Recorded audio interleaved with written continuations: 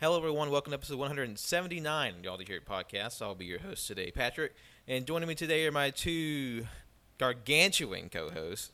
I am Stinky Paul of Dookie Colt. I don't know if that's a good kaiju name. It's Hedora, pretty much. I mean, yeah, but that's Hedora. You know, I mean sludge. You just called Yeah. yourself Stinky Poo Poo Man. I don't know if that's something you want Yeah, to stick. That's what I am, bro. How about we call a cult Kuso Jira, because Kuso means poop or excrement, and we could put a little OG in there, make it like kind of like old man, so shitty old man monster. Yes, I am big shitty old man monster. That's okay. It's a personal choice. If that's his, that's his. I'm Wenzel. Ooh, scary. The most frightening monster Yeah. of all. Wenzel's base humanity. I'm gonna have to run from him for sure. Godzilla's not gonna be able to fight him off. Man, thank you. Man, you're just really feeding my ego. Thank you. So see, Wenzel's transformation to a kaiju isn't like through radioactivity. His just ego just swells his body until it's just a giant floating head, and the military has to shoot down. Yep. He's Balloon Boy too. There's this kid up in there. Well, if that's any hint of what we'll be talking about today, this is the second installment of the kaiju overview, and we have three more movies to talk about in the kaiju genre today. And the first movie we'll be talking about on the list is 1956 Rodan, or as it's known in Japan, Sora no Daikaiju Radon, or literally Giant Monster of the Sky Rodan. It was directed by Ishiro Honda, special effects director by Eiji Tsuburaya, and score by Akira Ifukube. And this movie, this movie starts in a small mining village that is grit with strange and grisly murders that slowly evolve into monster mayhem. So, what did y'all think of Rodan? I liked it. It's a very fun movie. I watched it in July, when we planned to do this episode a lot earlier, but from what I remember, I really enjoyed it, except for the ending part where explosions happened for 30 minutes. But I really loved Rodan's little baby form. I don't know what to call that, but it was pretty damn cool. It was just his hatchling form, I guess. I mean, really though, like he didn't really change much when he got out of that damn egg. Yeah. He just got a little less Pretty baby. much.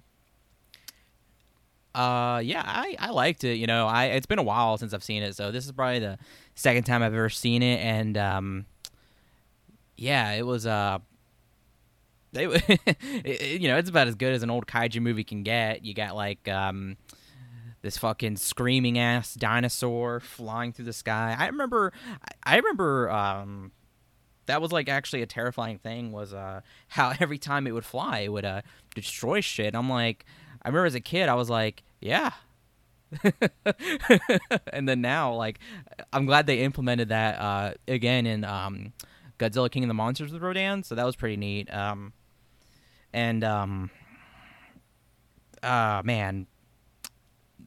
yeah, it was just it was just all around fun. And just to get this is actually my second time watching. I think I saw it on AMC or TMC, one of those classic movie channels, like years It probably ago. had to be TCM, Turner Classic Movies. Yeah, TCM. Because they'll do Godzilla marathons, you know, because they I think they they have like a connection or something with Criterion, so they show old movies and stuff. Can do like whenever I got the chance, like it feels like it was a rare treat that a channel would have like a Godzilla marathon. Like you see it on TMC every once in a while, or maybe the Sci-Fi Channel, because those rights are held up. But I remember being really impressed by Rodan as a kid, because Rodan was actually probably my favorite Godzilla kaiju for a while, because pteranodons were my favorite dinosaur as a kid. Yeah, this is a good dinosaur.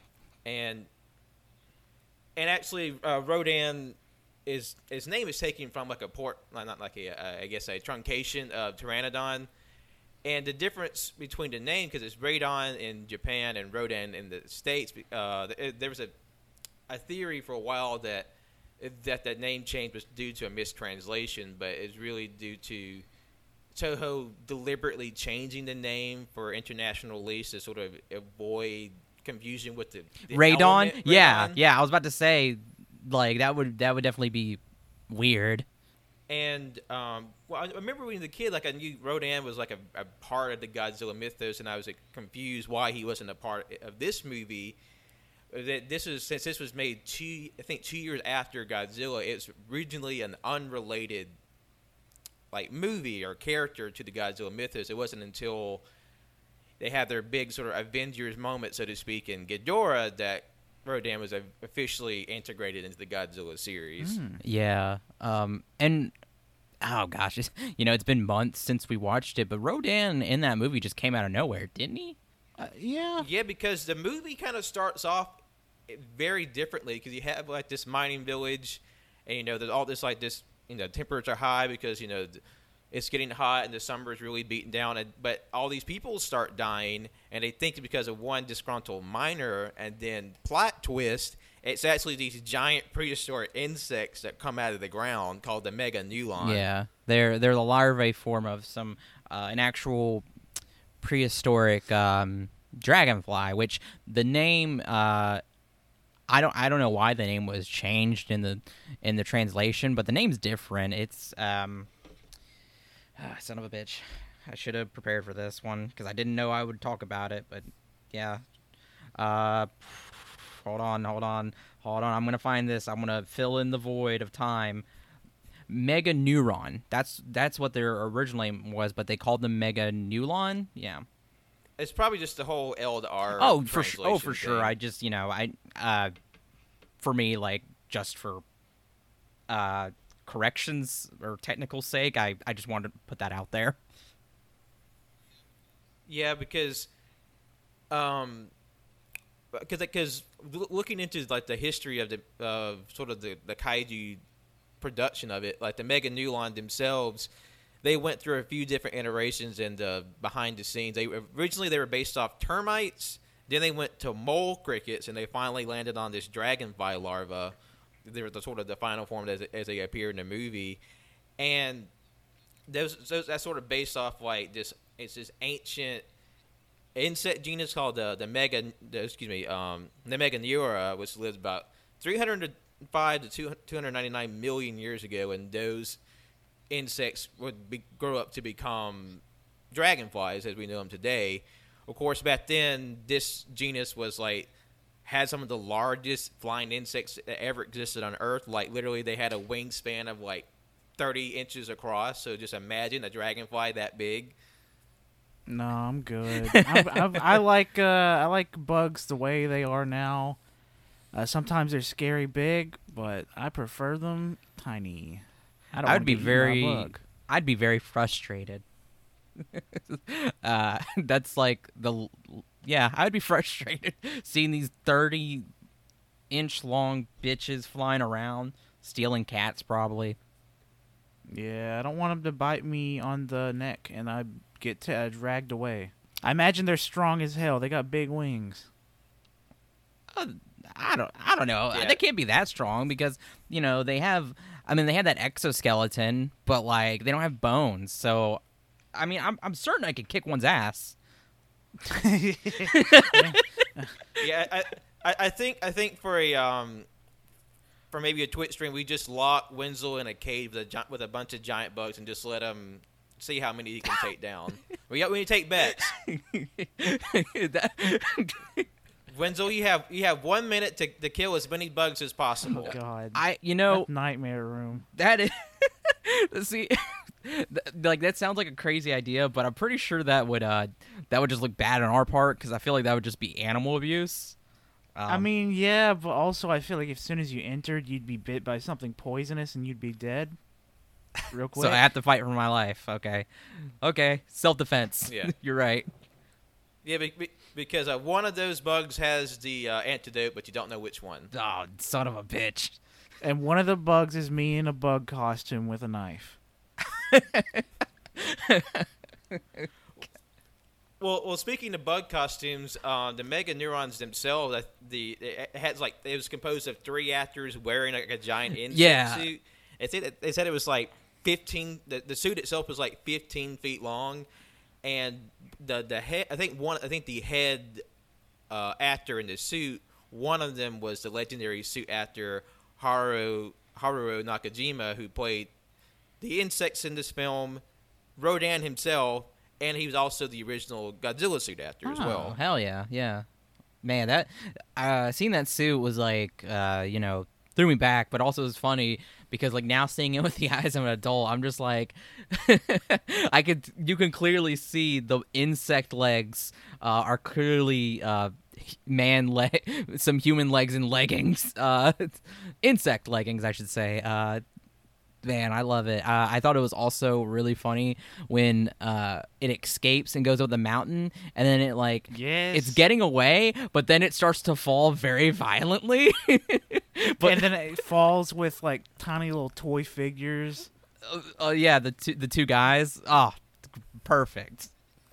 I did think it was funny when first when the Mega Neulon first show up, like the main character, he's just like trying to talk to the sister of the man they think is the murderer, and they're just kind of like chilling in the house, and all of a sudden, bam! This giant bug just shows up in their back door. And the thing is, too, you could totally hear it coming because it has like this. I don't know what to call that sound. There's a specific sound for it, like every monster, and like you could hear it like quietly in the background, and it's like, it just appeared in their house, and it was just like, what's for dinner? Yeah, I think he just wanted food. He would have went away if he got some food. Yep. And then they chased the bug up the hill, and like you see all the cops and the miners like literally shooting at the bug, but he's not really moving on the side of the hill. And they miss every single shot. Yeah, and also something else too. I completely forgot how bloody it was when it killed people. Like, there was a part in there where it grabs 2 guys, and the way it grabs them, it like holds them like they're hostages. It was crazy. I completely forgot about how bloody this movie is. I love it. Yeah, and like you said, when he grabs those 2 guys, and then it just kind of falls down the hill, and it's tumbling with the men too. That's just a really funny bit. Because it's like a perfect escape, but then also it's like. It seems really stupid, but it's good. And then fucking later, it goes in the cave, and they bring out machine guns, and for some reason, still can't fucking kill it. Well, yeah, because that seems like a very counterintuitive plan. It's like we're gonna be in this tiny, fragile tunnel underground, and we start just unloading on this bitch with a machine gun. 30 caliber. Sounds safe. Totally won't cause any cave-ins. We'll be good guys. Yeah, just go for it.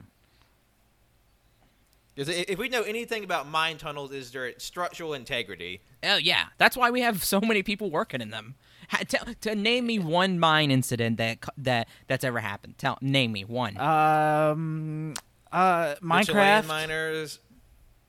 Colt gets a point. Yeah, Pat. What you said. I don't remember it. I was in 6th grade. I'll take your word for it.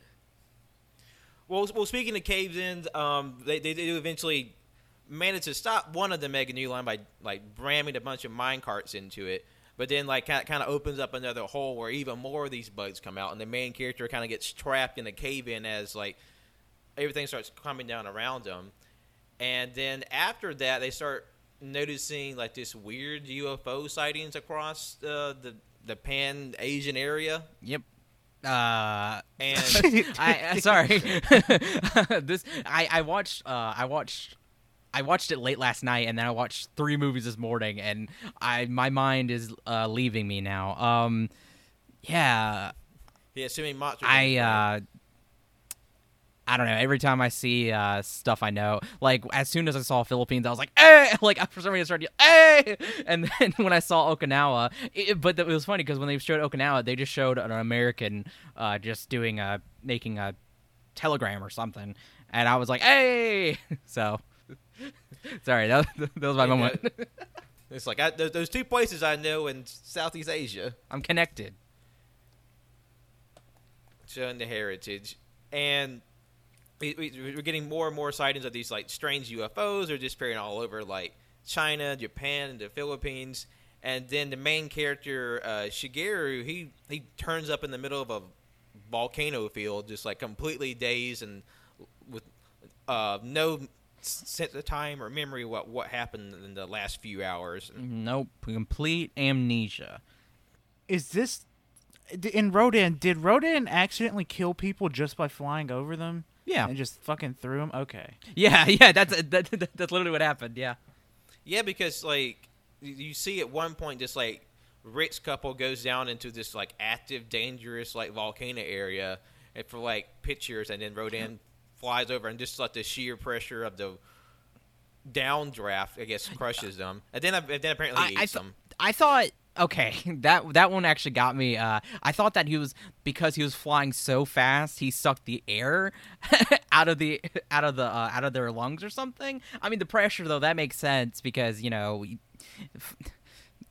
sorry, I'm trying to talk about the physics of a supersonic dinosaur. Just remember how Arceus and Palkia and Dialga exert pressure on their opponent, making them scared. But Rodan's stronger than Arceus, the creator of the Pokemon universe, so he can just kill them just by flying over them. Okay, yeah, that makes sense. It's sound. Sound as anything. And then, thanks to seeing the little bird hatch from his friend's little like canary cage, he realized, and in the traumatic resurgence of his memory, that while he was trapped in the cave and he saw the Mega Nulon nest and he saw the giant Rodan egg hatch and eat up all the Mega Nulon larvae, which apparently were just crayfish in tiny little costumes. Wait, is that what they used? It looked like it, Apparently- actually. Yeah, I can see that. Apparently, they used a puppet to like snap up the tiny, like the sort of to show the scale of the monster, and apparently the larvae that it eat are actually crayfish they put tiny costumes on. That's fun. That one must have been an interesting job. Can you just they imagine the director going to the prop department saying, "Hey, I need little crayfish costumes." And I need them as soon as possible. This is a last-second decision. I don't even think it was the director. I think some like intern was like, make some costumes. The director said he wanted tiny crayfish costumes. Okay, And then just make them. No. Don't ask questions. It was the guy who operated Rodan. He wanted little tiny crayfish in costumes, and then when he ate them, he was sucking them up in a vacuum, and then when he was done, he would get them out, and then he would cook them. Free meal. I mean, yeah. All right. Yeah, the suit actor just had a very long, circuitous plan to have lunch while he was still in costume. Yep. And it just took 72 hours of an intern's life to make it happen. He was never caught. Perfect crime. So anyway, we see Rodan going on a rampage throughout the world and the city, and makes a nest back in Japan where he has like his big sort of, like, I guess the typical giant monster movie scene where Rodan's in the city and he's just fucking shit up. Yeah. I need these monsters to chill out. Do they not know how much money they cause in damages every single time they just go rampaging? I remember being as a kid and thinking, like, man, I can't believe they did that to that city. Like, how can they repair it so fast? Oh, man. And now we realize it's modern engineering. Yeah, they built a stunt city and completely demolished it. What? It's kind of like how in Evangelion, whenever the buildings get destroyed, they just like push new buildings up from the ground to replace them. It's a factory. It's like that.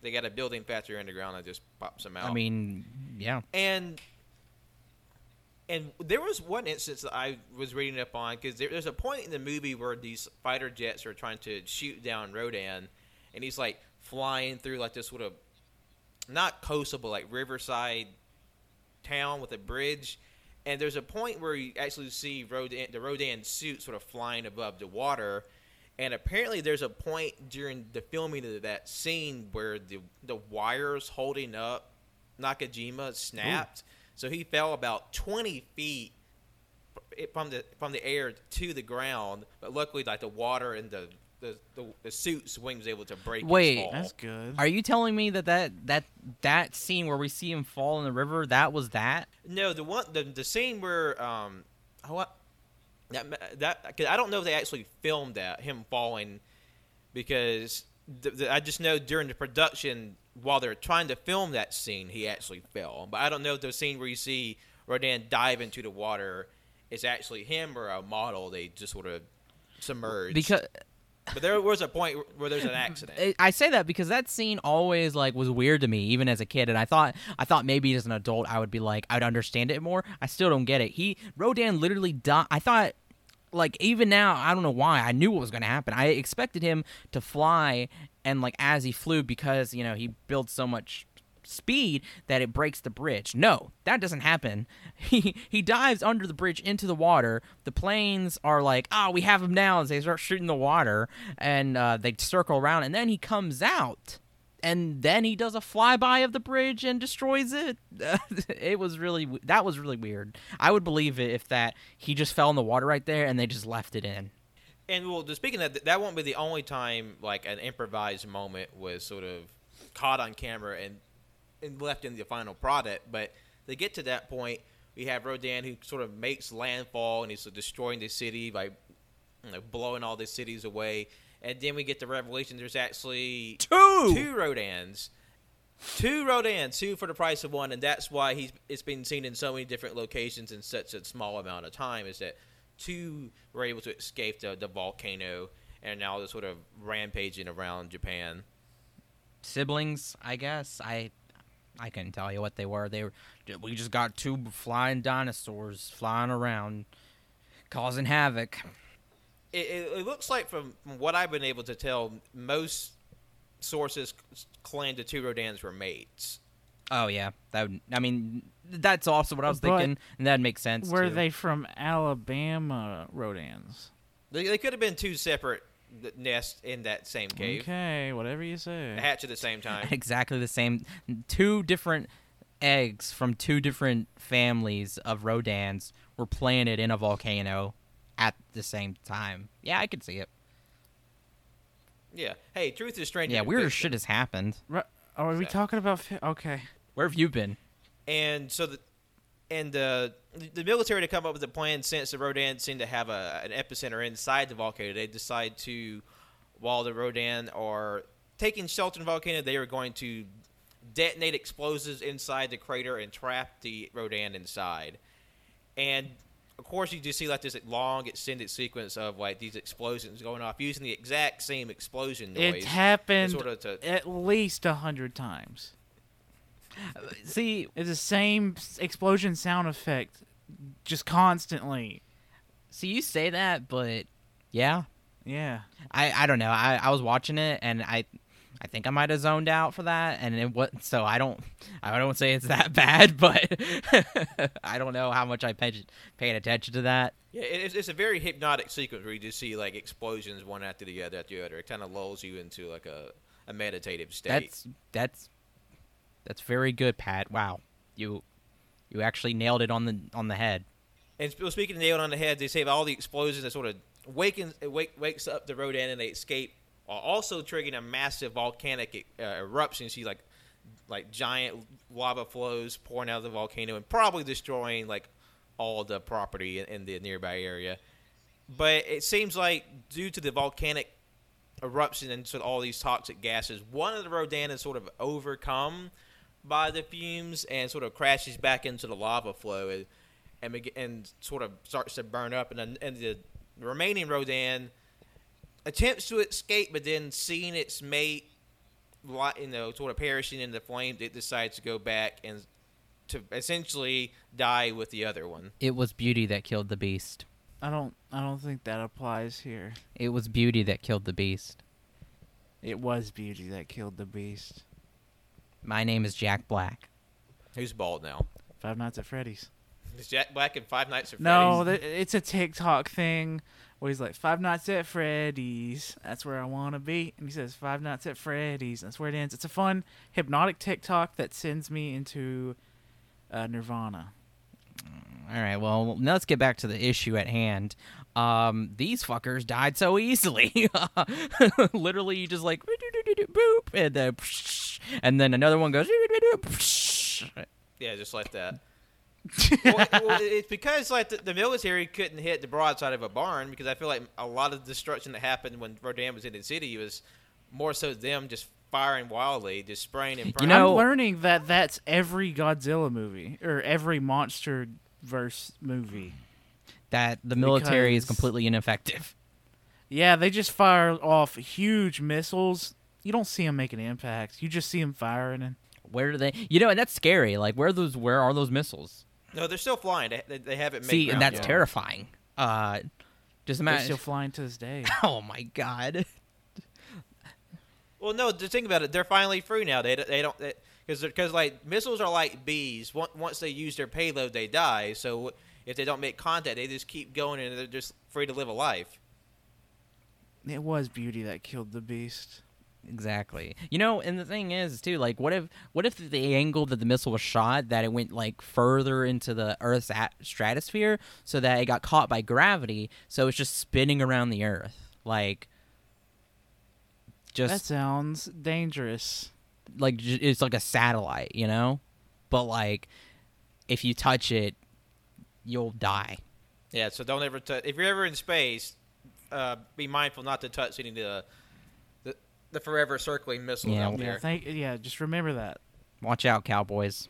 Oh, something I was going to say, too. Rodan's music was very, very familiar or similar to, Godzilla's iconic music as well. Yeah, there's that famous Godzilla line, or I guess suite that's in the film, because it has the same composer, Akira Ifukube, and I would be willing to say it's, if not the same track, it's almost like 99% similar. Yeah, it's still good though. Still good.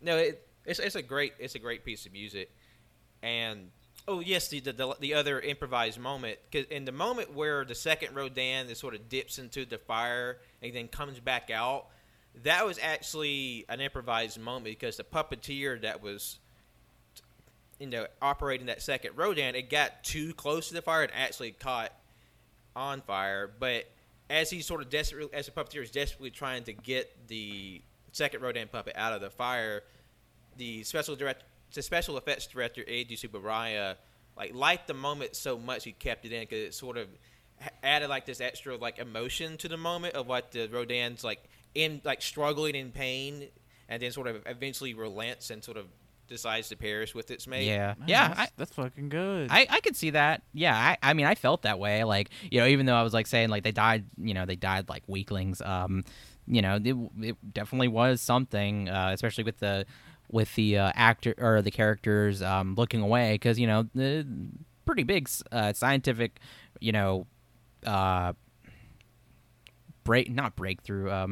huge discovery of two fucking dinosaurs still alive, dying because they're just so destructive. Yeah, I could understand that. That'd be funny though, but not funny. Amusing if the puppeteer who was on fire, you just see him like get in the shot trying to get the fire out, and they left that in there as well to add him to add him. Like you just see like a normal sized man trying to he's just furiously stepping on the puppet to put out the fire. just to add to the emotion of the scene. Give me a film. But yeah, where we just keep all the behind the scenes snafus in the film. It's just one long continuous shot with no editing. Oh, it's like 1917. Yeah, but better. Oh yes, and we'll call it 2020, and it's just us in our houses, and the camera is recording the whole drive back and forth. No stops, because it's a single shot, okay? And you'll just catch us sitting in our room watching TV. It would also be kind of a good for another segment of that. It's just there's a camera in front of us, and there's a light, like we're watching TV or something, and it's just staring at us. But we look so we look dead, like we're zombies, and we're just staring, and that goes on for an hour at least. Man, this movie sounds terrible. I don't think we should give you the rights. Bitch, we will make $1 million at Sundance. You know what? You're probably right. We'll go to Tribeca, baby. We'll get all the awards. Sundance, Tribeca, Toronto International Film Festival, TIFF, yeah. And we're all gonna get naked and go outside in the snow and die. We're gonna do that too. That's a reference for those of you out there. So, but sort of wrapping up with Rodan, this won't be the last time we'll see Rodan. Rodan will appear again in about 8 years' time in 1964's Ghidorah the Three-Headed Monster, where he teams up with Mothra and Godzilla. And the Mega New Line, they'll show up much later in the 2000's Godzilla versus Megaguirus. Oh damn! I didn't realize. Okay. Yeah, Been a long time. Yeah, it was a crazy callback with that movie. I'm very excited for when we get around to watching it. Because I'm definitely we'll get there in time to just to see the sort of the Millennium series and the Heisei films. Just sort of like to see like the old monsters come back in new forms and there's I know I've seen Megaguirus, but it's been years. I'm interested to see how they sort of re-implement those characters so many years after the fact. Yeah, the claws, you know, the claw that like seeing the claws, I was like the claws stand out, because they have those the Megaguirus have the same claws whenever they, you know, turn to their fucking dragonflies later. Not the actual dragonfly, but the monster. So last thoughts on Rodan? Rodan's it's a fun movie. It's like Wenzel said at the start, it's kinda like bare minimum when it comes to monster movies. It's a good movie. It's not my favorite, but like 3 out of 5 stars is perfect for it. Yeah, same. I same score. Okay. Yes, I think I've given it a 3 as well. I really did like. I feel like the first part was actually probably my favorite. Just seeing that sort of uncommon setting in like a mining town and probably just see Rodan's rampage in the city, and I really did appreciate that. But I think 3 stars is a very appropriate rating for that film. Yep. All right, moving ahead, we have our next film, and that's 1961's Mothra, which is directed also by Ishiro Honda, with special directs returning with Eiji Tsuburaya, and score also by Akira Ifukube. And this is based off, to my surprise, once I did the research, it's based off a serialized novel called The Luminous Fairies in Mothra, which is like the first appearance of Mothra in any sort of media. It was sort of these like, it's from a magazine where they release a chapter essentially a month or a week, and then they all compile that within the year. When was this and that's what magazine released? The serialized novel, it was the same Oh, year. okay. They released it prior to the film. All right. I was curious because if it was like older than Godzilla, then that'd be neat. But no. So it's not. Mothra doesn't predate Godzilla, but starting with this film, she really became one of the biggest characters, not in the Godzilla franchise, not only in the Godzilla franchise, but just in sort of giant like monster cinema. Because Mothra is easily one of the most iconic and like most beloved of all the kaiju, I would think. Yeah, I'd say I know bare minimum, but out of all the kaiju, Mothra has always been the kind one that only wants to do good things for people. Well, I think her kindness, empathy may come in later installments, because with Mothra's first appearance, she seems definitely much more violent and reckless than any of her future appearances. But her destruction is understandable compared to like Rodan, and we'll get to her reasoning in a sec.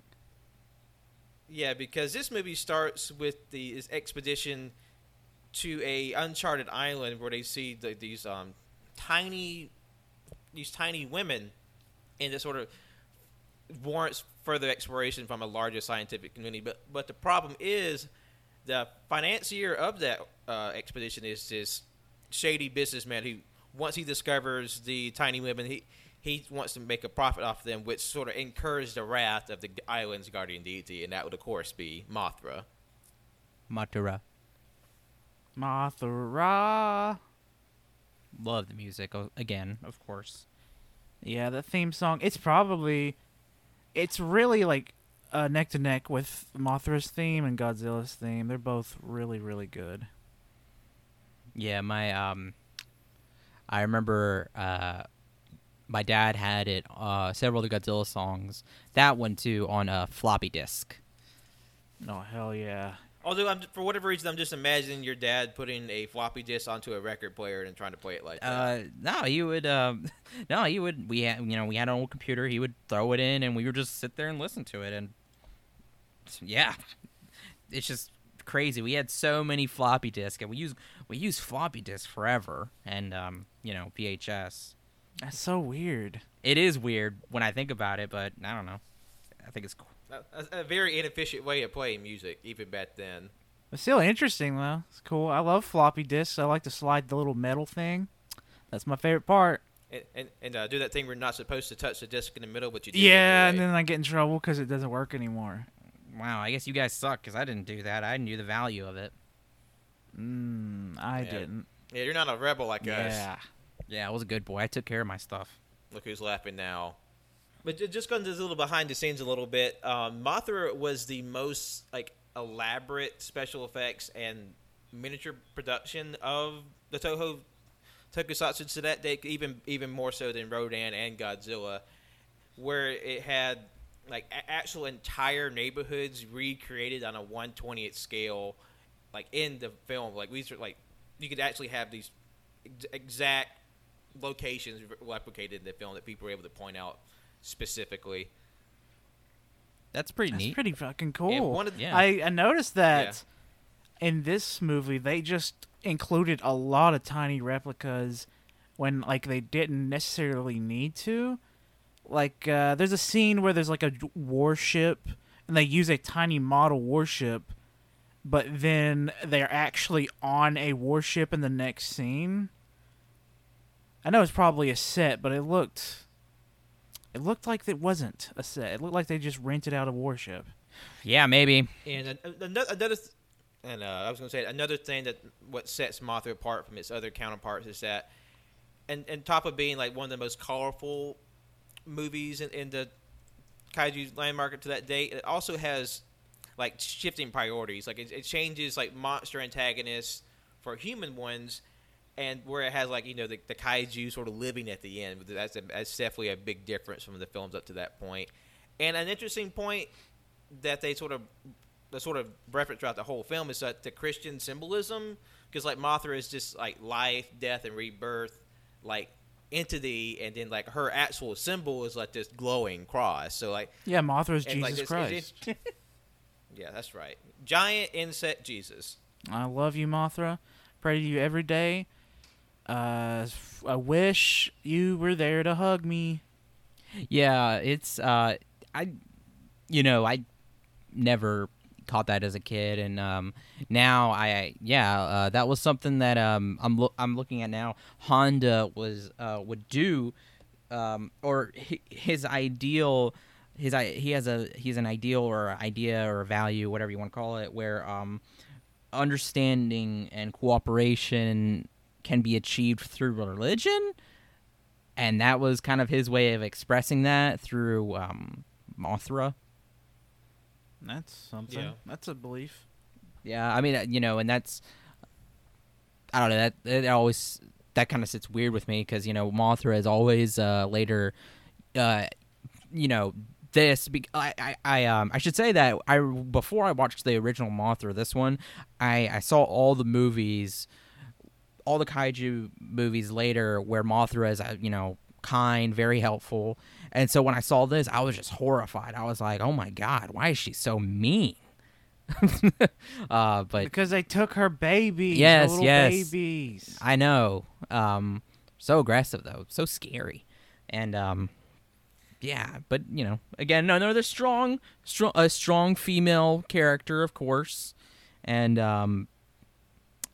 give Mothra a gun. But what I was gonna say that when I think about it, it's just weird that later the Godzilla movies and how she's that helping hand. It's kind of, I wonder if it's an underlying or undertone of religion. Come on, join it. I'm busy. Or it might be one of those things where it happens in a lot of like properties where they start the character to a certain way, and then like over time they sort of figure out the character in the process of the making future installments. There's plenty of series where a character is markedly different at the very beginning because they're still trying to more so figure the character out. Like Mothra is more actively destructive in this film than compared to the other ones where, like, of course she's going to cause destruction just by the sheer presence of her giant body. But this one, it seems like some of her destructive aspects are more deliberate. Yeah. No, yeah. No, I totally understand. Just trying to, do a joke, Pat. Yeah. Yeah. Also, I know we had brought it up earlier, but the military, they just fired missile after missile at Mothra's cocoon whenever she was at the Tokyo Tower. Yeah. They did not give a fuck. They fired off everything in the artillery. They tried to kill that worm. Yeah, they were like, fuck this. Also, I was really surprised after Mothra made her cocoon on Tokyo Tower when they used the heat rays to burn it up. Like, Mothra's cocoon is made of asbestos or something, because that went up super fast. Yeah. Oh, fuck. Yeah, it looks like I always look like a kind of like a potato or a peanut. That's what I always associate with it when I see it. Yeah, it did look like a peanut. Yeah. Well, I guess that's kind of appropriate because the two actresses, the twin sisters that played the Shobijin, Mothra's fairies, they're known as performing artists as the Peanuts. Oh, that's fun. Yeah. Sisters. Yeah, that's right. I think you mentioned that before. I love the Ito twins. That's their names. Yeah. For Colt. For Cole. And while we're on the subject of the cocoon, apparently in the original version, Mothra was supposed to cocoon herself around the National Diet Building, which is like the political center of Japan. But they changed it in the final version to Tokyo Tower. But they would reuse that idea in 1992's Godzilla vs. Mothra. Fuck.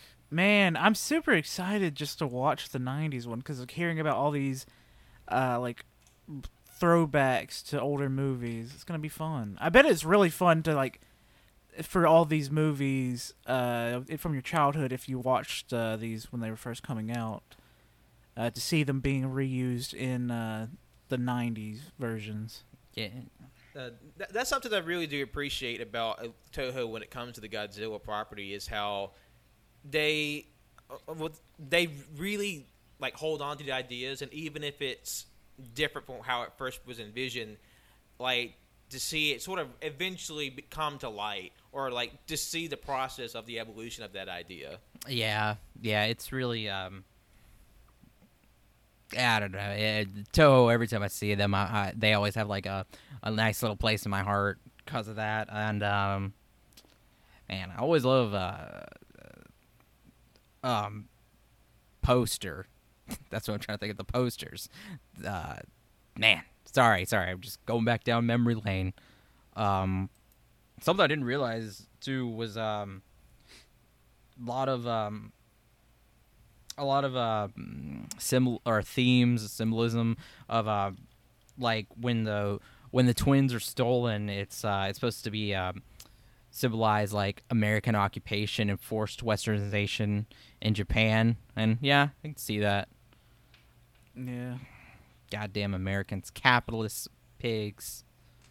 Also, whenever they were actually kidnapping the women, you could tell that they just used random dolls in their hands. I thought that was very fun. It reminded me of American Sniper when they had the fake baby. There was a fake baby in American Sniper. Yeah, Bradley Cooper had a fake baby. Yeah. It was a baby doll. Yeah. It was the fakest baby ever put to cinema. Yeah, I mean that you know, I don't know. I like that. I always like that too. Yeah. Yeah. Oh, because like of the bad guys, he's like this evil businessman, Clark Nelson. Like there was supposed to be a bigger presence of like America, like them filming in America, and like because there was like a joint production between the U.S. and Japan, but just for a lot of different behind the scene reasons that kind of fell through. So they sort of replaced America with the fictional country of Ralsika. Something like that. So what was intended to be like these genuine American locales, they sort of just attributed to this fictional Western country of Ralsika, and like because like literally one of the places where the climax happens is in a location called New Kirk City. Yeah, like the final drive bit, it looked like 1960s America, just underdeveloped as hell. It was super cool. But then again, in the scene where the shootout happens, it looks like it's somewhere in Europe. It's weird. Yes, it's very nebulously defined, but also geographically very close to Japan, Western country. Yeah, man. I mean, they have an island named Infant Island. That's for babies. It's for babies, apparently. Yeah, because the Shobijin, they're tiny as babies, and then the Mothra was a giant worm baby, And they fucking nuke the island. Yeah. It made all the villagers mad. Oh yeah. Which I thought was. There's one part I thought was so strange. Is like when the bad guys go to steal the Shobijin after encountering them the first time. Like all the villagers come out and they're like making like this musical noise to scare them off, and then like the bad guys just mow them down with machine guns, and the villagers don't even react to the fact they're just getting blown away. I think it's more so that they don't recognize the guns and what's happening, but also they gotta get the little women. They gotta save the little women. I mean, I assumed they were like, you know, they're like, we worship a giant moth. We've seen crazier shit, bruv. And like also like when the Shobijin are doing their song like on the island, the remaining villagers are doing their ritual, but it looked like they had like some kind of weird blood ritual at the same time. Like they had this big vat of what bright lead liquid that they're like ladling out and dispensing throughout the ceremony. It looked like paint, but I think it was supposed to be blood. It's V8. Oh, okay. So yeah, because V8's paint. That's right. No, because you know V8 is very healthy drink. That's how all the villagers stay healthy. Okay. Tomato sauce. That's how they live. That's how they live for everybody by drinking. Or maybe it is actually blood because one of the scientists he got captured by the quote vampire plant. Oh yeah. I mean, they could harvest the blood from these vampire plants. I don't know. That's pretty far fetched. That's what you just said. I like to. I mean, I like my V8 theory, but go off with your fucking vampire. Go make a pizza with a V8. Go make some spaghetti with a V8. Okay, that would be absolutely god fucking awful. It's just tomato sauce, man. It's not even tomato sauce. It's like tomato juice, like very very thin tomato juice. It's for people who don't like chunky bits in their marinara sauce, Wenzel. That's disgusting. I'm gonna make some water spaghetti. I'm gonna pour some flavored water on some noodles. That's pretty much what it is. Yeah. You make me sick. All right, so wrapping up with Mothra, what are your sort of final impressions with it? Similar to Rodan. It's very good. I enjoyed it, but due to Mothra not being like the Mothra that I like, which is the kind not destroying the whole city, I prefer the kind one. I gave it like a 3 stars out of 5. Very fun, very cool. I like the nut cocoon.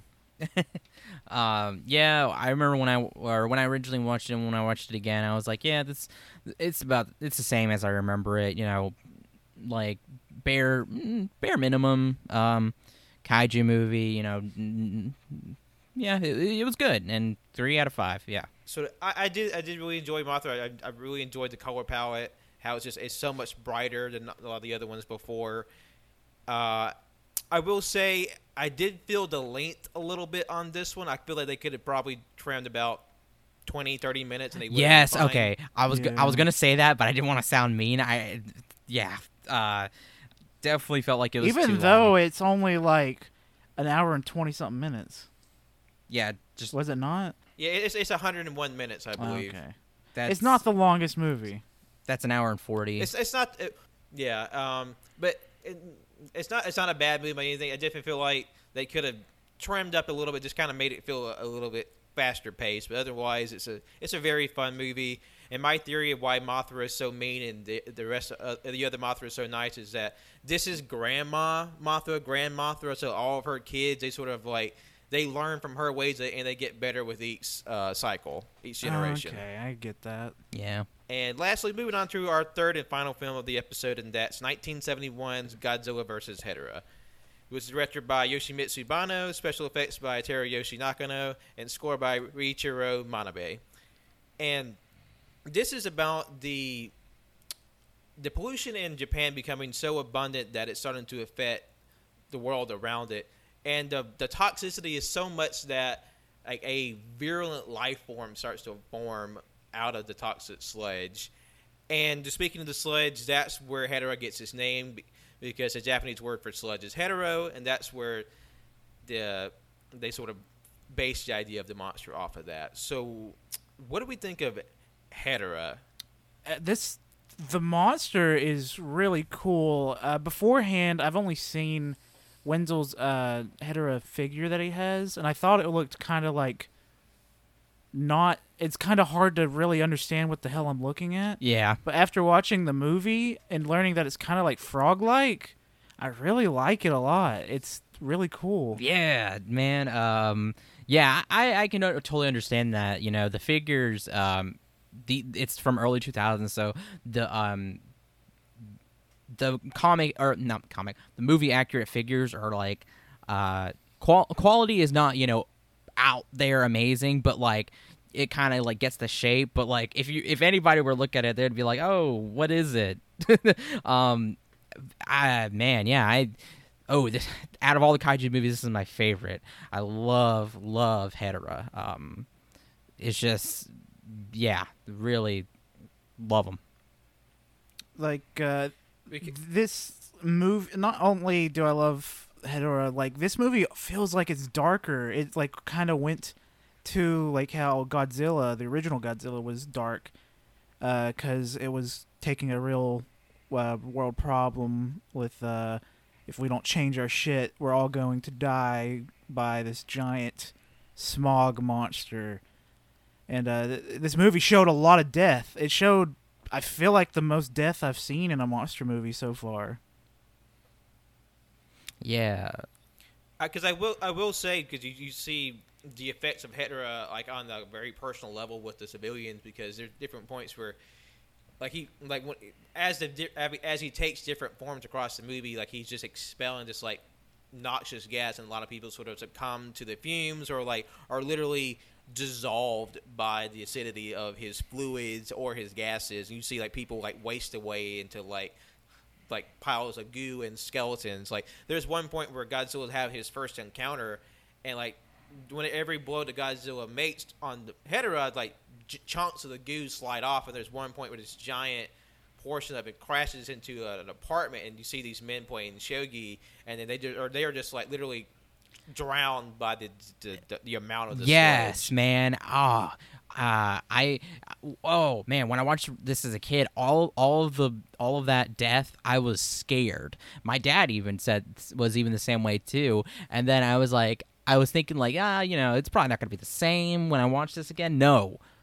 It was the same. I was actually creeped out. I was like, that was totally just terrifying. And then something I was gonna say too is that the Hedorah's design, something I forgot, is that even today, every time I look at it still creeps me out. It's so uncanny with those fucking red eyes and the black and just that black body. Yeah, because there's definitely a moment in earlier in the film where you see like Hedera's like aquatic form sort of like barreling towards the beach. Like you just see these giant red eye, like deep red eyes, just sort of poking out of the sea, and like I got a legit spook out of that. Like it gave me a bit of a chill. It's really unusual that it gets like a genuine sort of like uncomfortable feeling from like these sort of, and in some way like a very trite or not trite, but like a kind of a campy movie by like modern standards, but like it still has like some genuine effects in terms of what it could able to get across. Yes, yeah, it's so freaking good. And there was another cool effect too when the people were first getting hit by the gas and when it was spreading. When the guy, his skin started it was, they used like a time lapse effect where like his skin started to burn, decay, or not burn, burn and melt or whatever. And then like they did this also like kind of like photo negative effect that I thought was really cool. Man, yeah, really, really crazy, really dark. You could tell that this movie came out in '71 with the trippy psychedelic shit that was going on the whole fucking Hell movie. yeah, dude, I love it though. Yeah.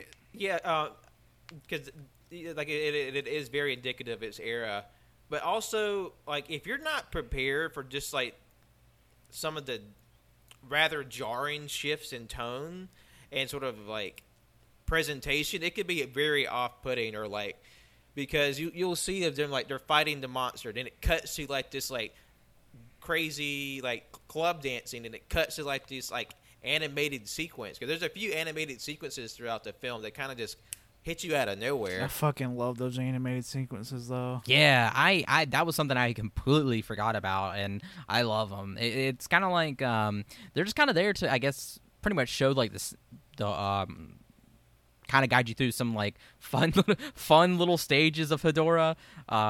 Give some little shit for the kids that came to watch this movie in theater to enjoy, instead of just showing them dead bones and bodies everywhere. Yeah, man, the 70s, the very the imagery of like what would you call that? Like the color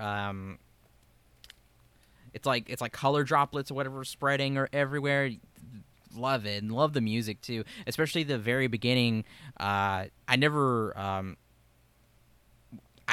knew the lyrics of the song, but when I looking at it now, it's like it's deeply sad, because it's literally a song about the Earth dying and trying to get it back.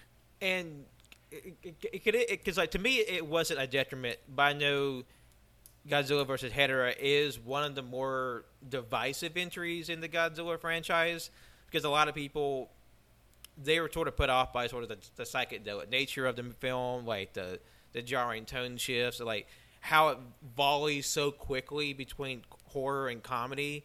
Like there's one moment where even though all this monster attack is happening, like all the 20-somethings of the town go to have a party on the mountain. And, they're just, like, dancing, having a good time. Then there's just a smash cut to, like, these haunting old people standing in the reeds watching them. Like, apropos of nothing. I was like, what the fuck was that? I could just assume, that's like, I don't know, the ghosts of our past are watching us as we're dancing, having a good time on the dying Earth. I don't know. Also, what was the point? Just to draw Hedorah to the mountains or some shit? Or are they just having a party on a fucking mountain? I don't know, because they said something about drawing them, like they wanted a million young people to be there, but like I thought maybe it was like a protest or something, but then also like what would be the point? I don't know. What were you going to say, Pat? Sorry.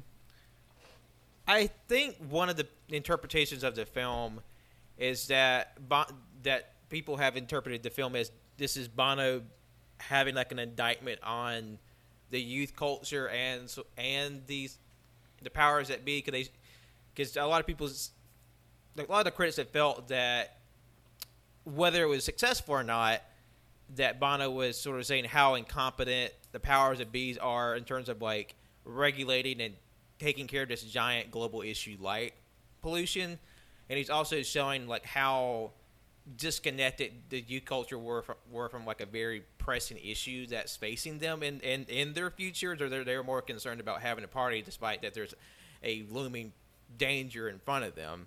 Whether or not that was successful, that's sort of dependent on the person, but that's how a lot of people interpreted those moments in the film. I could see that. That's like that South Park episode where hippies start coming to South Park, and Cartman is trying to kill them all. But like Stan, Kyle, and Kenny all get like kind of indoctrinated because they're like you know, they want to help the world and go against the government, but literally all the hippies that come there are smoking weed and listening to music, and they have a huge festival, but it doesn't raise any money or do anything. It's literally just a music festival that everybody getting high and, you know, listening to music and sex. Like, that's it. You know, I could see that. Yeah. And another issue that people maybe took I guess umbrage with the film is the change in Godzilla's character from being like this monster that sort of represents the sins of people's actions and inactions, and becoming a more like cartoonish and like outright hero for children. Because like with the little boy in the film, like he very much like Godzilla is his hero. Like you literally see him playing with toys of Godzilla Yeah. in the film, and which I thought was fun. I really enjoyed like Godzilla at his progression to a more like less bestial, more sentient like character. Oh, for sure. Yeah. I mean, you know, it's classic Godzilla at this point, and yeah, the kid was like, Godzilla's Superman. I picture that Godzilla knew that the little kid loved him, and that he knew he was his biggest fan. He's like, you know what? I gotta save this world because there's little kids like that think I'm cool, so I gotta rip out Hedorah's heart. Let's do it. Yeah. Well, no, he had to rip out his eyes, which was so violent, but I love it. And Yeah, the film was surprisingly violent. Like in sort of the latter confrontation, you see Godzilla like do this cool trick where he knocks over a rock with his tail just to distract Hedorah, and he jams his hand into Hedorah's eye and blinds him. But also he burns the flesh off his hands. He just has like a skeleton hand for the rest of the movie. Yep. God. Yep. And something else I was gonna say too about all of the kids' kaiju toys. I remember so badly wanting every single one of those. I tried so hard to look those up on the internet. It was crazy. Man, you know what? I'm 21 years old and I wanted them. I still want those. I still want them now. Yeah, nothing's changed. But man, And also, I got a big kick out of seeing not only all these old school kaiju toys, but also seeing Yes! Ultraman toy in there. Yeah. And like Godzilla even did the Ultraman pose, like when he's fighting Hedorah, when Hedorah's shooting his like eye beams, Godzilla strikes the same pose that Ultraman does when he does his signature attack, the Specium block, Ray. yeah. But in order to block the beam, but then like that didn't work. But that's a very clear nod to a fellow giant, figuratively and literally in the Toku Kaiju. Hell genre. yeah. God, I love Godzilla so much. Everything about Godzilla is amazing. The way he like gets ready to charge up his fire breath, he just moves like a toddler, and he goes boy, and he shoots. He does the boy hand movements, So and he shoots fire. that was, oh my god, that was great. And something else too. Whenever he was moving, he did like a slide and a shimmy.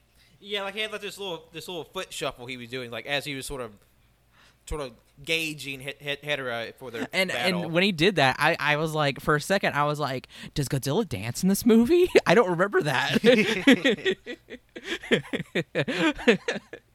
No, Godzilla doesn't dance in this movie, but he sure does fly. That was Yeah, he something I does. completely forgot about. And I remember for years, my dad would tell me, like, Godzilla flies in that movie. And I said, no, he doesn't. And now, I don't know why I don't remember that. But, man, that was crazy shit. I feel like that'd be one of the big things you remember. I know. Fuck. Because I guess...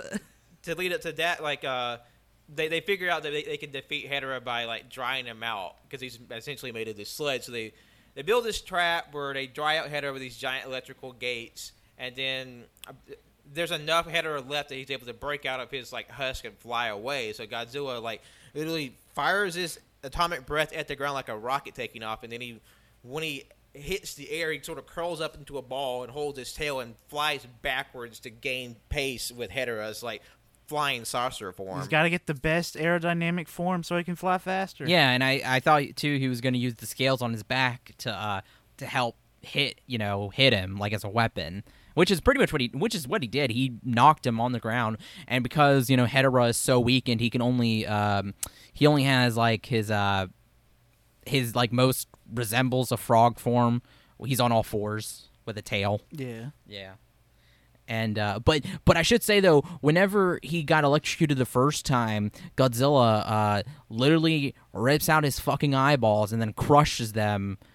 Does he crush them or no? He activates the thing and then they turn to dust. It was brutal, but it was good shit. And then he gets into the second fight with Hedorah at the end. Fuck. But that.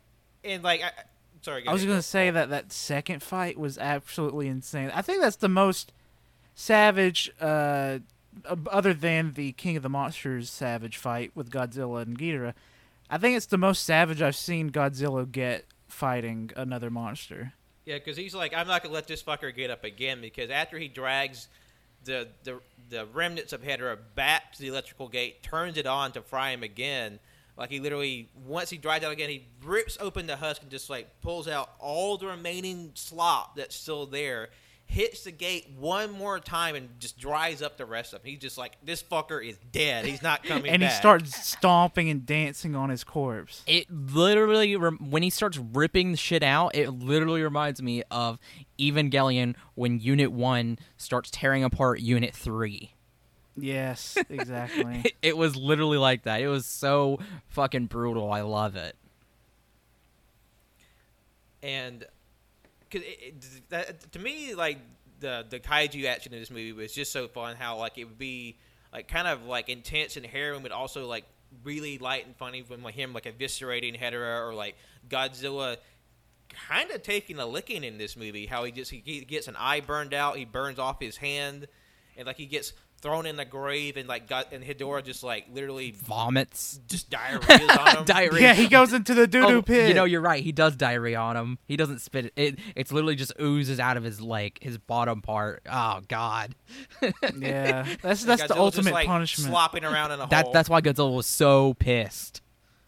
Yeah, Winslow, just know I've been saving up a diarrhea pit in my backyard, so whenever you can come over in a year or two, you're going in. Fuck. Well, Cole, why don't you walk with It's me? a diarrhea pit, Cole, bro. why don't you walk with me right between these electric gates? Okay? Don't worry. okay. Don't worry about what they're for.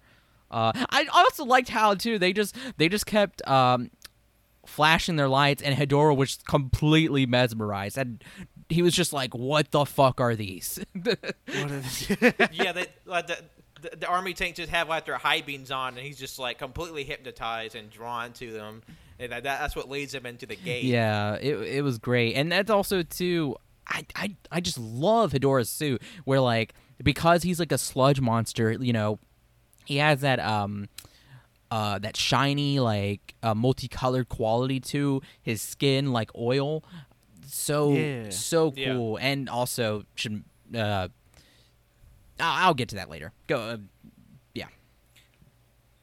Because I did want to, while we were talking about the suit, I did want to mention the Hedorah suit just for a moment, because at this point, the Hedorah suit was the heaviest kaiju suit Toho had made since the original Godzilla film, weighing roughly 330 pounds. What the Yeah, fuck? it looked heavy. Yeah, it makes total sense too. It's big. It's taller than Godzilla, and it has it's so dense. You can tell.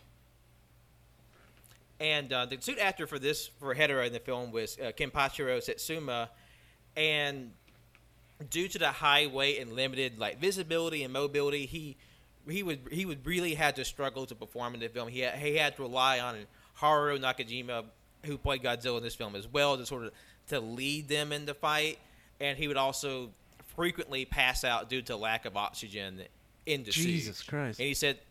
And he said the hardest part of filming was just waiting for the actual shot to start while he was wearing the suit. Jesus, damn. Man. But that's not the worst of it though. His most harrowing moment while filming was when he was stricken by a sudden bout of appendicitis, And due to the emergency nature of the condition, the doctors had to operate on him while he was still in the suit because it would take too long for them to remove the suit while he was in that condition. Jesus Christ. And it gets worse.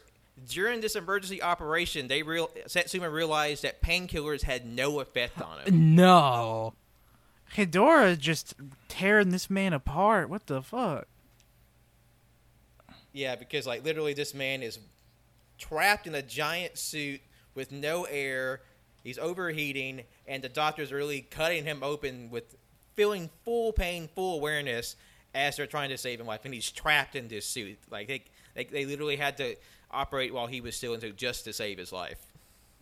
Man, Pat, damn. That's crazy.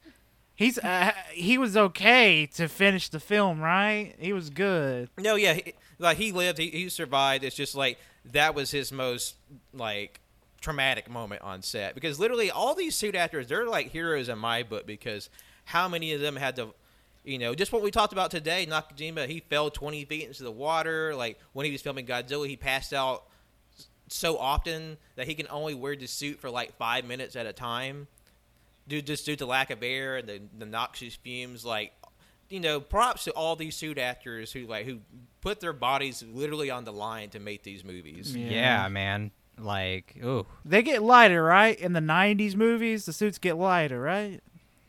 Yeah, they have some advancements in suit technology, so that it's not as hazardous on the actors. Yeah, and they involve a lot more animation and stuff, So. And or like very like more advanced like puppetry. So for a close up, it's not just a person in a suit. Yeah, exactly. Man, God damn. Created an awesome monster, though. I'll say that. Yeah. And we'll just going back to sort of the intimidating design of Hedorah, director Yoshimitsu Banno, he had a heavy hand in sort of designing the monster. And he if it wasn't obvious, it'll be after this statement, because he deliberately designed Hedorah's eyes to look like vaginas, which he called, quote, scary.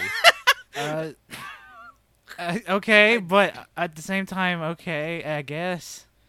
That to the eyes, I don't really see it still. I don't see. Yeah, I never saw that, and I don't see that now. Also, that's okay. Funny. That's funny. Cody would probably agree. Yeah, a little freak. No, I shouldn't be. He's my brother. Yeah, I feel like most people I know in the Toku genre, they kind of picked up on the vagina eyes fairly quickly. Man. Yeah. Dirty minds. And just some more information about Banno, the director. Even though his message of the dangers of pollution was heavily criticized at the time, and even now, it was very relevant to Japan at the time, because in 1970 Japan, their pollution output was even worse than America. And like it was due to this movie and like several other like contributing factors that would lead to Japan like completely reforming its pollution output and making it one of the most clean burning or clean energy countries in the world today. Hell yeah, yeah.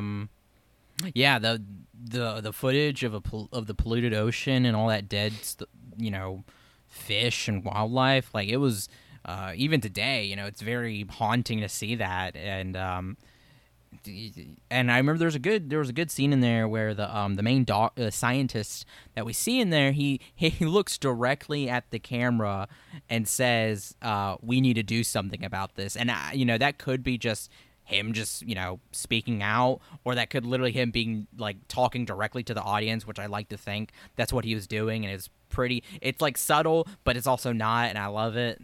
Yeah, 'cause I feel like in a lot of ways it's in common with the first Godzilla movie, where Godzilla is the manifestation of the dangers of like nuclear proliferation and the harm that nuclear war has done.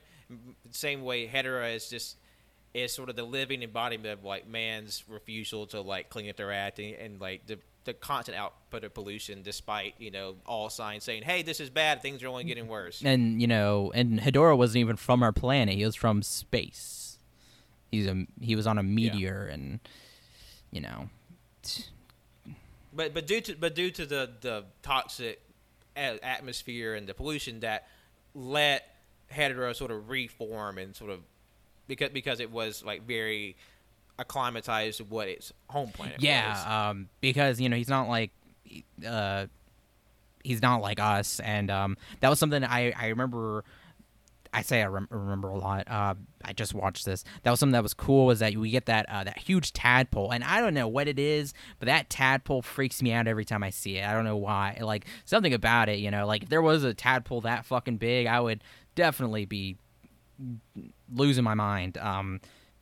They say it perfectly in the movie. It's like something out of Uncanny Valley, and it was cool because it dries out later, and what it's made out of is they give it a name, Hidorite, to name after Hedora, and it's like it literally looks like charcoal, and they put some in some muddy water, and it becomes and they become tadpoles again, and they put them together and they combine, and then they do it again. And I thought that was a neat thing, like in terms of like lore about Hedora, like that was just cool. So, does that mean that Hedora comes back at a later time because somebody rehydrates him or some shit? I mean, it left because the movie leaves off with a sequel hook. Will it happen again? And you just see a cut of like of early in the film, but Hedera emerging from the water, which Yoshimitsu Banno, he tried for years to have another sequel made to this film, and a lot of people, due to rumors, thought that the producer of Toho hated the film and Banno personally so much that he disallowed him from ever making another film. That's not so much true. They did have a lot of disagreements in terms of like directorial style and sort of the direction he went with the film, but he was never that harsh against Banno. But Banno did actively try for years unsuccessfully to make a sequel. Like he had an idea where Godzilla would fight a mutant starfish born from pollution, much like Hedera, where he would fight in the South African coast. But that idea sort of faded away, and Banno tried until his death in 2018 to have a sequel made. But interestingly enough, that his pitch for trying to have a spinoff about Hedera, by destroying the rainforest and leading to a battle with like an Earth Guardian called Midora, which is this giant monster with large eyes made of algae. His sort of sequel project, spinoff project, him going to the lengths he did, that led to the creation of the Legendary Studios MonsterVerse, because him trying to go to America to have the film made led to talks between Toho and America for America to get the film rights to make Godzilla films in the States. That's awesome. I'm glad that he came, because I know they're not the most popular movies, but I fucking love King of Monsters and the Godzilla movie. Man. And King Kong. King Kong fucking ruled too. Yeah, King Kong was sick. That's just sad though. He never got to do it, man. That would have been awesome if there was a sequel. Yeah. So it is unfortunate. He did at the end of his life turn to like fan and sort of crowdfunding to maybe get his film off the ground, but ever since his death, there hasn't really been any movement on there. So that idea might have died with him. And as sad as that is to say, like something very positive was born out of that, and that's just sort of this revitalization of Godzilla in the West with the MonsterVerse. Mm-hmm. Yeah. So Hedora doesn't pop up ever again. This is the only movies that he's ever in. No, Hedera he does return in a much later film. Okay, is it like the one where they all get together? I think it's like Final Wars or some shit like that. Yeah, he's in Final Wars. Okay, all right.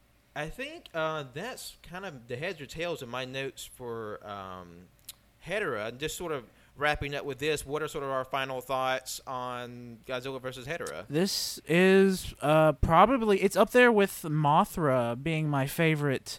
What's this area, Heisei?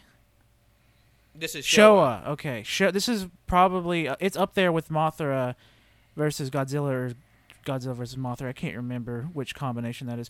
But the last one. Yeah, the Showa one is Mothra versus Godzilla. It's up there with being my favorite from this, because this movie was really, really fun. I really enjoyed it. It was scary.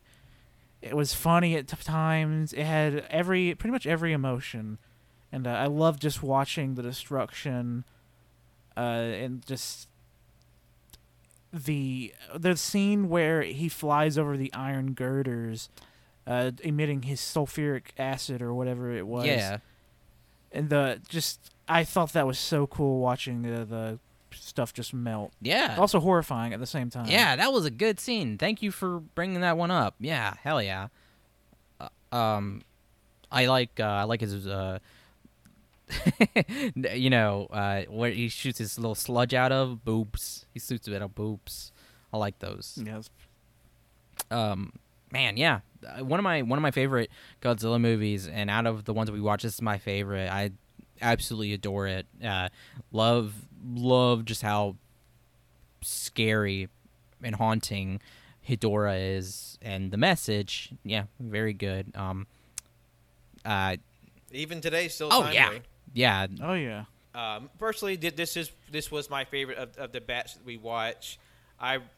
Even though there are people who criticize the tonal shift, I loved it. I loved how it would swing from like comedy to horror to like placid in just a few moments.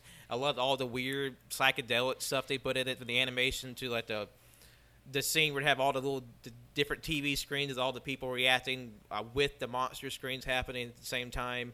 An underrated moment at the beginning of the film where the little kid has like a fucking Bowie knife and Hitler jumps out of the water. He cuts it all the way down the middle, in like a violent Free Willy I moment. thought that part was really cool. It was very satisfying. Yeah. Watching the knife cut. Yeah, it was. Yeah, I forgot about that scene, Pat, with the TV screens. Stylistically, this was like, you can tell this, Honda didn't make this, but like, oh man, God, the more I think about it, the more I love it. It's probably the most unique, and I would say like creatively daring of any of like the Godzilla film. It's so unlike any of the others in terms of like its directing style, its sort of visual, and just like it's singular in its presentation, especially in the show area. Yeah, you took the words right out of my fucking mouth. I was about to say daring. Hell yeah. And actually, if I'm correct, this movie had its 40th anniversary back in July. Oh, an old boy. So it had its anniversary this year, and I really enjoyed it. I'm very interested to see the next batch of movies we'll watch in the next kaiju film. So please look forward to that. We'll be getting to that in the future. Oh yeah. All right. Anything else before we wrap up today? I just want to say, start watching some Godzilla. It's so fun. I've always been like interested from like outside looking in. I'm glad I'm finally watching them. It's a blast, and I feel like it's a smart move to start from the old ones up, is what I'm feeling.